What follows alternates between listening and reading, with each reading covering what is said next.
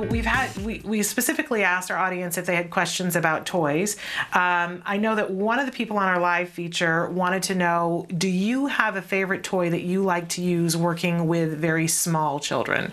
Is there something in particular? Well, I mean, developmentally, our kids have different interests at different ages. Actually, our entire play curriculum is organized in a way that kind of goes with the age of development. And when you have younger kids, a lot of the time they're very interested in just what we call cause and effect toys. So toys that you can press something or move a button or whatever, and the toy will light up or will make some sort of music or something. And as the child ages a little bit, then children tend to get more interested in constructive toys, so things that allow you to produce something like art and crafts types toys or those types of things, and or Legos, things that you can use to build.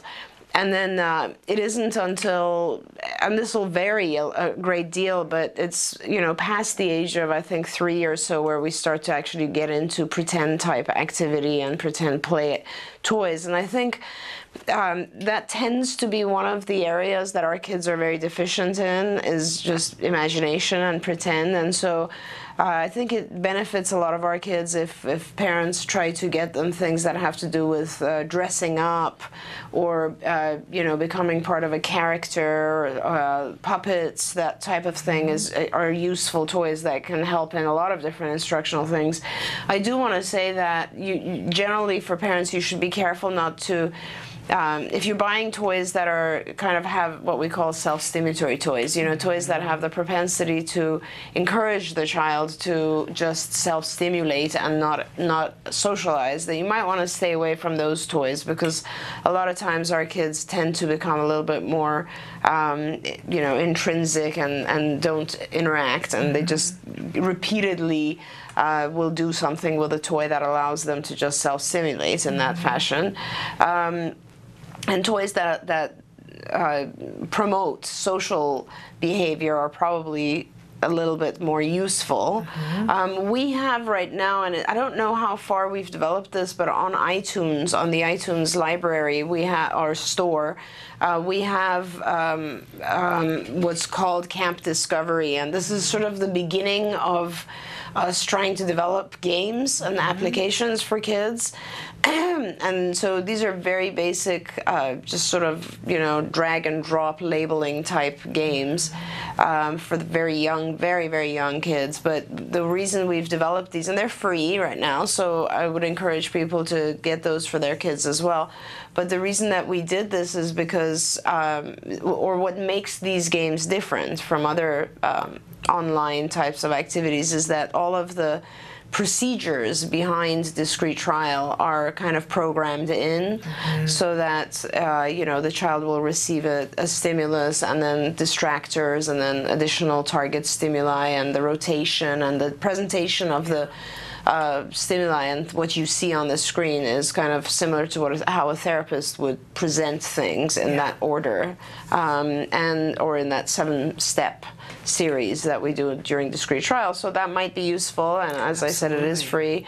I know it is a difficult time. I mean, first of all, I think during the holidays we also, not only do we want to go all out for our kids and buy tons and tons of things, but also it's the time where our kids start to take in massive amounts of sugar, which is also something to be careful about right now. Yes, absolutely. Right. And with the sugar comes all the artificial colors too, and a lot of times kids will have one color in particular that it doesn't sit well. Certainly not all kids, but some kids that'll happen. Right. So things to be watching out for. Our Claudia, who is our main receptionist for cards, she put together a really good list for Halloween, which was a list of all the candy that is, you know, less harmful. Let's put it that way. And it's gluten-free stuff and casein-free stuff. And she listed it as a huge list, and she says which companies and so on. And we should probably put that up somewhere for our viewers. We'd love to have that on our Facebook. Yeah, it was a really good list. I know that, you know, those companies then we can continue to use it at holiday time.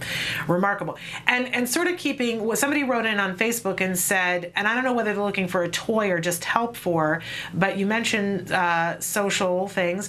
They're wanting help for young teens with emotional health problems connected with autism and occurring alongside OCD and ADHD.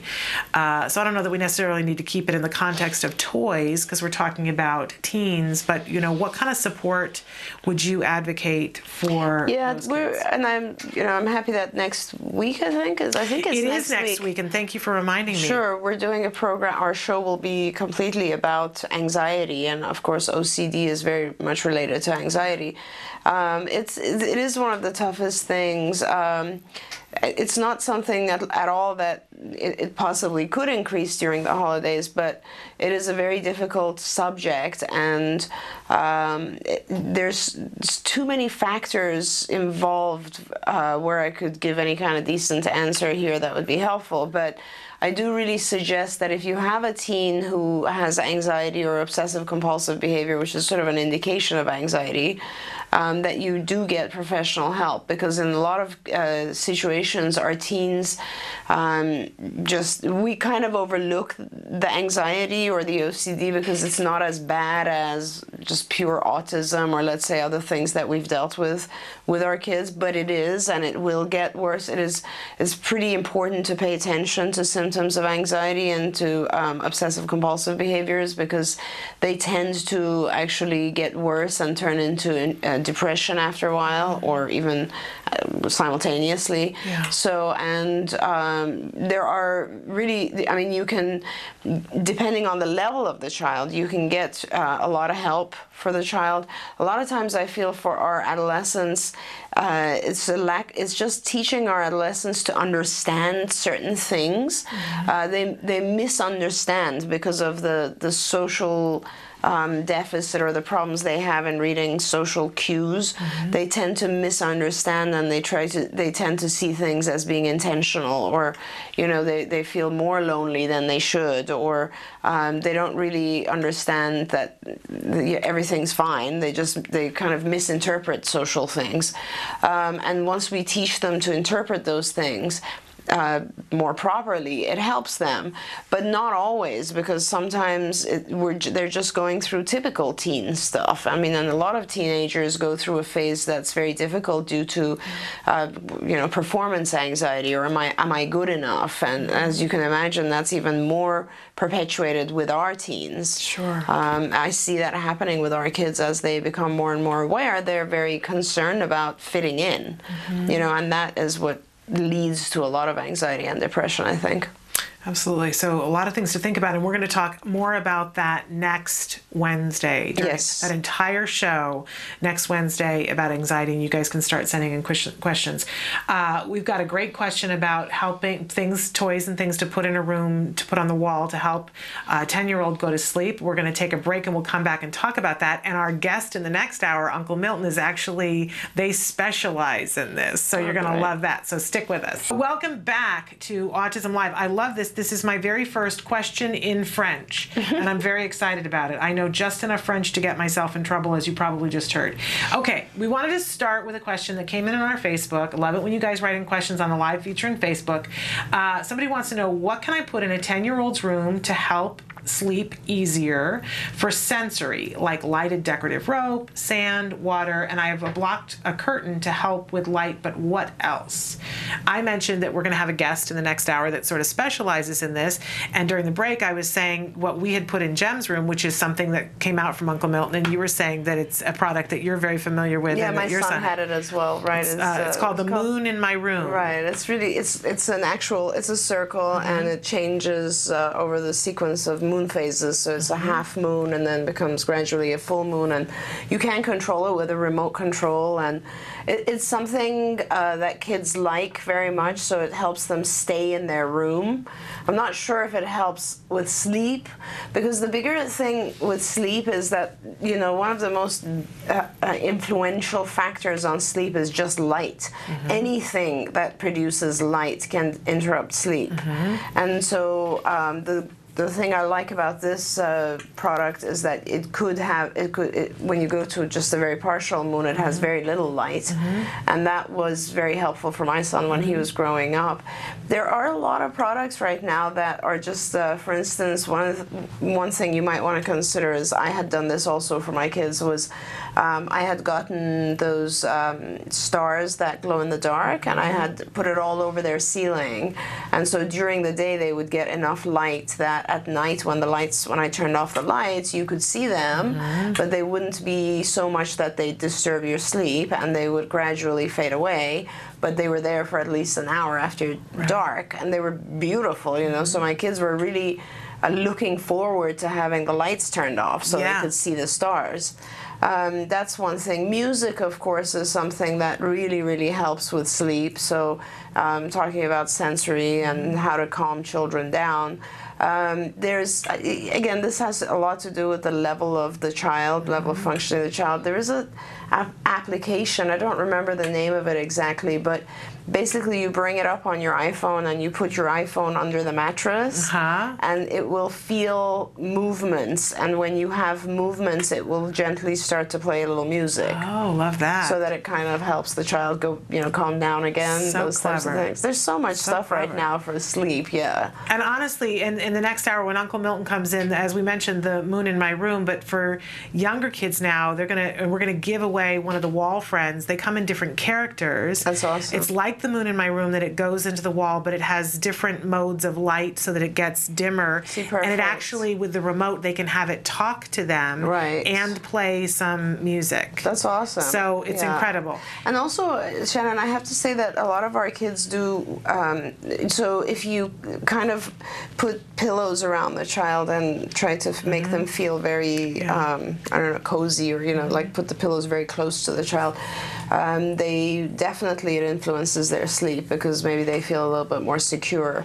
And smell, the sense of smell tends to also, that's why a lot of people like candles. Obviously candles are not really safe for our kids, but there are these little things that give off scent. I don't know. You know, they have flameless candles now too. Oh, that's true. No, but these are the ones that you plug in and they smell really good. And certain scents can be conditioned to relaxation, and I think that's also very helpful for sleep. Very cool. And I just realized, sitting next to me, I have Read With Me Violet, and we have Read With Me Scout too. That we're going to be talking about this with Leapfrog. Now, this is obviously for the younger kids. This child is 11 that you asked the question about, but this has a whole mode that it reads books with the child, and then you put it on the sleep mode, and so that it just plays lullabies for a set period of time, and then shuts off. Oh my God. And all the interactive portions of it, when it's on sleep mode, won't happen, so that the child can cuddle it and it won't start talking to them. I should get one of those for one of our supervisors who just had a baby. That's awesome. This thing is absolutely. I'm not going to trigger it because it has all these little things and it will play all these little tunes, and we're going to wait and talk about that with Leapfrog when they're here in the next hour. Okay, I wanted to go to a question about skills, because as you know, we're giving away a skills subscription in this hour. For Dr. Doreen, I'm currently a skills user and I'm loving it. I have currently worked out about 27 hours per week of therapy with my child. My question is, what amount of hours, how many programs should I be doing at one time? My child is very quick learner and is running through programs quite well. Great. I'm currently focusing on language, social, and motor. I've just started peeking into the play lessons because I know that is important. My child is in kindergarten, and I feel like I need to also tackle academics as well, but I'm unsure of how much we, in capital letters, can handle. His teachers are concerned mainly when it comes to him being able to answer WH questions when a story is involved, which goes beyond me simply asking, what is this? It seems like the kindergarten curriculum has changed as they are learning about many abstract things my child just isn't ready for. Any advice you can give is so appreciated. Thank you. Great question. Yeah, great question, and thank you for writing in, because it makes me feel so good that there are parents that are using skills and that it's useful to them.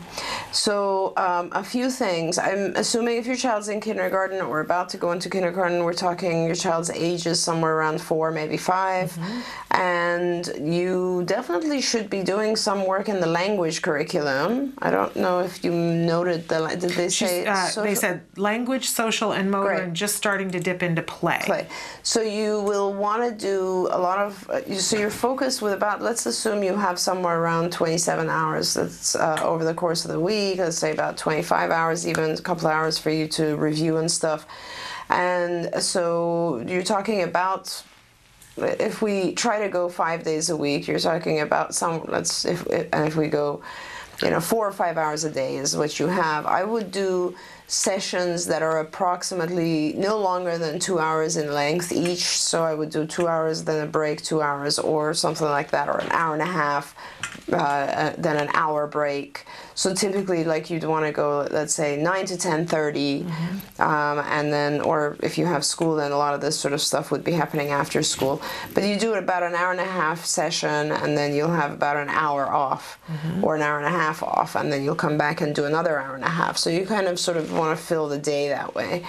And in about 25 hours, you should be able to do a pretty decent full program, which means that you will have maybe one motor program, one play program, probably 3 or 4 language programs, 1 or 2 social. If you are beginning to get worried about academic, you could add an academic, although your child is pretty young. The program that you talked about, the WH, is in reading comprehension or listening comprehension. And I think listening comprehension, it would be it's either an academic or social. I'm not sure where it is.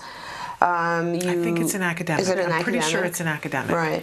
And that lesson is there, so that can guide you through that. But it does have the prerequisite of the basic WHs, yes. And then you would want to answer the questions for the EF cognition curricula areas so that you can see if your child has some deficits there and you want to start working on those. Yes, play, of course, you should have, as I said, 1. The key, when you go through the first few years of intervention at about 25 hours, you're always going to be heavier on language and social than anything else.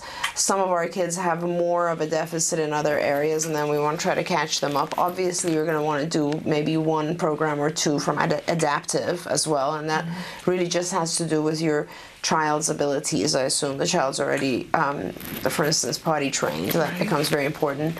But and you'll see as you start going into some of the adaptive stuff that it'll also help with when your child is actually having to get up, get dressed, get ready, brush teeth, all that sort of stuff comes in as well.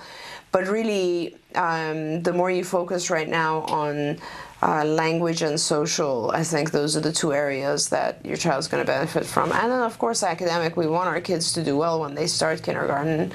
And then, for academic, there's a lot of other stuff out there. If your child has free time and they want to play, I would really recommend that you do go on let's say, iTunes store, look at some apps that are out there. There's a lot that your child can do just to learn. Like a lot of these games will teach you basic academic stuff as well. There's a lot out there.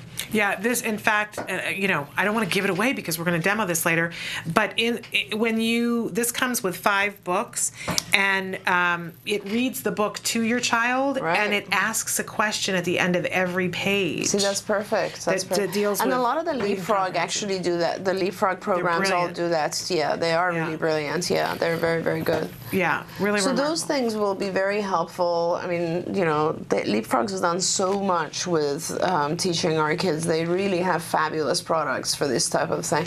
And I'm so glad to hear that this parent is enjoying skills and going forward this way. And I wonder if they realize that the Camp Discovery app that Dr. Granpeesheh was talking about earlier dovetails into skills that you can actually have, like in addition to your 27 hours that you're doing, you can have your child spending, like if you're cooking dinner and you want to get a little bit more time in, you can give the iPad or whatever to the child. The child can be playing on Camp Discovery, and if you put in your skills ID, it will track what their responses are as well into skills. It's kind of remarkable. So another benefit if you're using skills to be able to use Camp, you don't have to have a skills account to use Camp Discovery, but it will be compatible with it if you are. So pretty remarkable.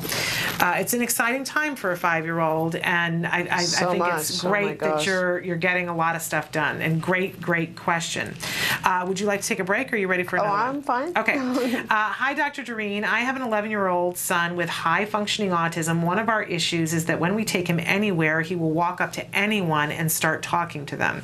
He will introduce himself with his full name, age, and where he goes to school.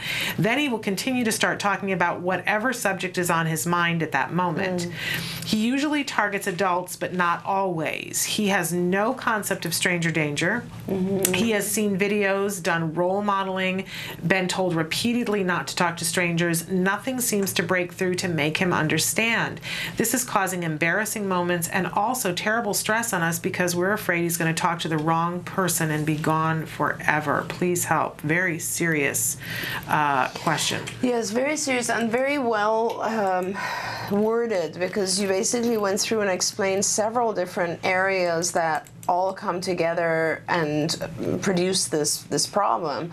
To begin with, when we try to approach these situations and we don't break it apart and we just try to model for the child, we don't want you to talk to strangers, it doesn't really make sense to our kids, and they don't generalize it to all different situations, so they tend to do the same thing over and over.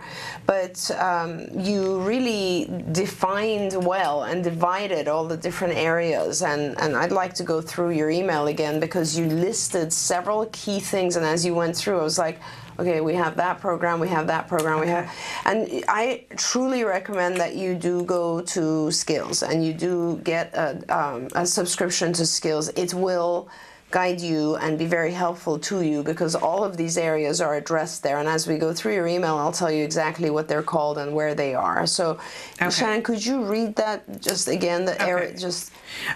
So starting with one of our issues is that when we take him anywhere, he will walk up to anyone and start talking to strangers. That in itself is there's a whole program, I think, called Levels of Friendship, and it takes you through and explains to the child through multiple steps. And none of these programs are a one-time thing. They're things that are multi-step, so there's several different levels to each of the programs that I'm about to mention. So this one, for instance, makes you understand that your behavior towards people is different based on who they are. And first, it helps you to identify if someone is a friend, a best friend, an acquaintance, a relation, a parent's friend, an adult that you have to respect, like a teacher or something, and it helps you learn how you behave differently with each one. So that's one aspect of that. The other aspect of it is actually having the appropriate conversational skills. So I think your child will go up and start talking to them. He'll start with telling them his full name and stuff that's not appropriate, right? So that is in the social curriculum, because it really does teach our kids how to what they look like and how much information you should actually present. And I think that's called greetings and salutations. Greetings and salutations. And that program will help your child understand what is an appropriate way to greet those different people. Now, talking about his own subject, I think, because he goes on and talks about what his favorite subject. He will continue to start talking about whatever subject is on his mind at that moment. Right.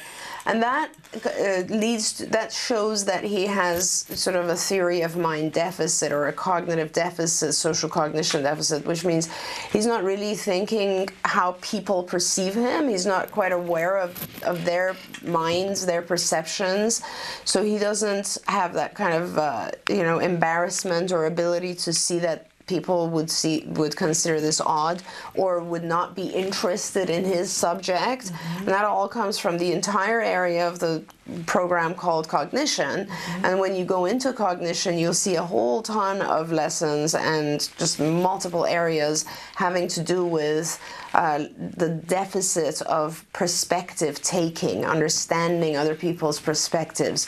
And in order for him to really understand that, and all of your whole problem has to do with his inability to see other people's perspectives.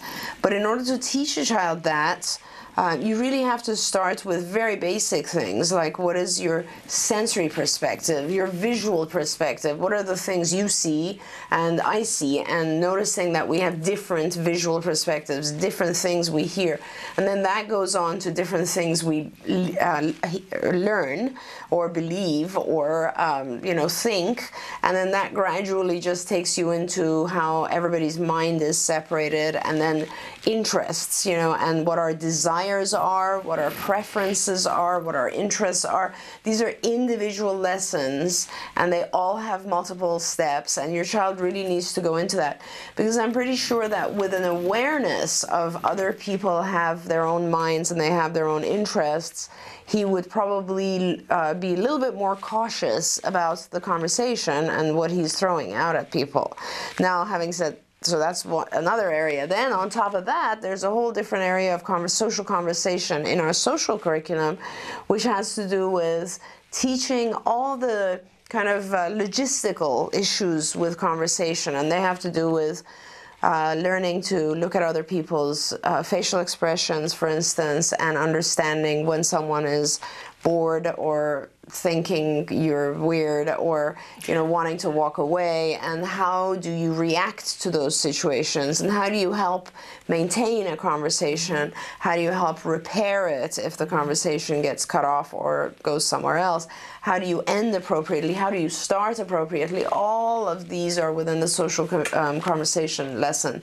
So I named probably 6 or 7 areas of our curriculum, and they're all very, very big areas. So that's why you would really, really benefit if you go into skills. Yeah. This is the key to skills.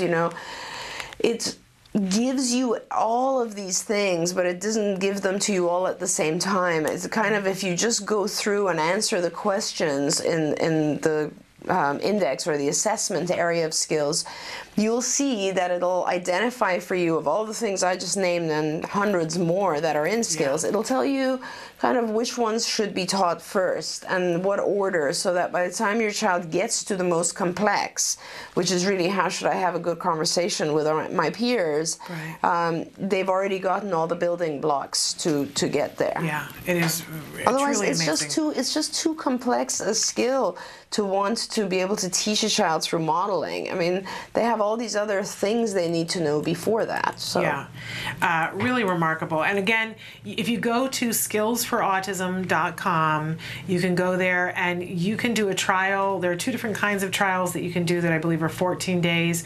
One where you get access to the whole program for 14 days. If you register with a credit card, on the 15th day it will charge your credit card if you don't cancel it. Mm-hmm. And if you don't want to do that, because some people don't want to give a credit card to look at something, there is another trial that you can do without a credit card for 14 days. It just doesn't give you access to everything, but it gives you a great ability to go in and look around and see what is there, to see exactly what Dr. Granpeesheh is talking about. I use Skills at home, and I have found it to be the single greatest empowering tool that isn't in the body of a person for autism. That's great. So Well, new stuff's coming out soon too. And I'm very excited about that. So we're going to take a short break, and we're going to come back with more of Dr. Granpeesheh answering your questions for Ask Dr. Doreen. Stick with us. Welcome back to Autism Live and to Ask Dr. Doreen. We had our very first question come in French. It's very exciting to me. Dr. Granpeesheh has looked at it, and she does not slaughter it like I do, but we'll give you the translation, which I believe is, how do you get an infant to take an object? An infant with autism. Right. And bonjour, bienvenue for our French audience. That's very nice of you to join us. So there are, again, there's many different ways to teach taking an object or giving an object, and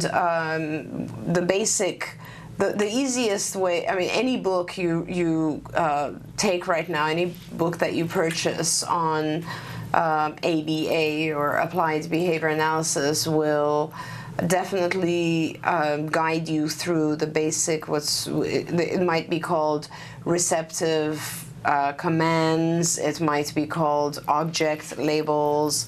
Some people will just call it give me.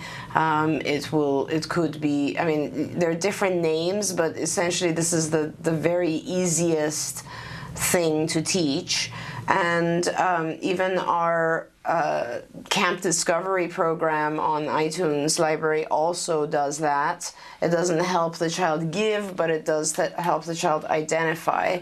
And so giving is just a form of touching, or it's a response that we consider to be receptive because it doesn't involve language on behalf of the child. So what you do is you just present one object in front of the child, and you will tell the child to either give the object or touch the object, and you can prompt it, you can model it, and it's just one object, and you can model it from just having the child's hand and putting the child's hand on the object all the way to just looking at it, which is a very minimal prompt. Once the child has consistently learned to touch the object, then you will bring in another item, which is a distractor. And you won't label that item. So you will just put it on the table. So let's say we're teaching cup. I've got an extra mouse. And I'll have the child touch cup, or give cup. And after that, I'm bringing another object on the table, but I'm still asking for cup only. So I'll still say touch cup or give cup. And then I'll rotate the positions. So touch cup, and then the child will touch. And you want to make sure you're not prompting the child anymore. And once you've done that a few times, and you might even have another distractor, you don't necessarily have to, but you're still asking for cup, then you put cup away, and you'll bring a new object in. And this new object will now have a name again, so pen. And you'll start alone, and you'll do the same thing, so touch pen, and then you'll bring a distractor in again, an object that you're not naming. And you'll rotate that physically, and the child will give you pen. And then the true measure of learning is when you rotate, this is random rotation, the first two target objects that were taught. So that is cup now and pen, and so you'll present them together, and you'll say,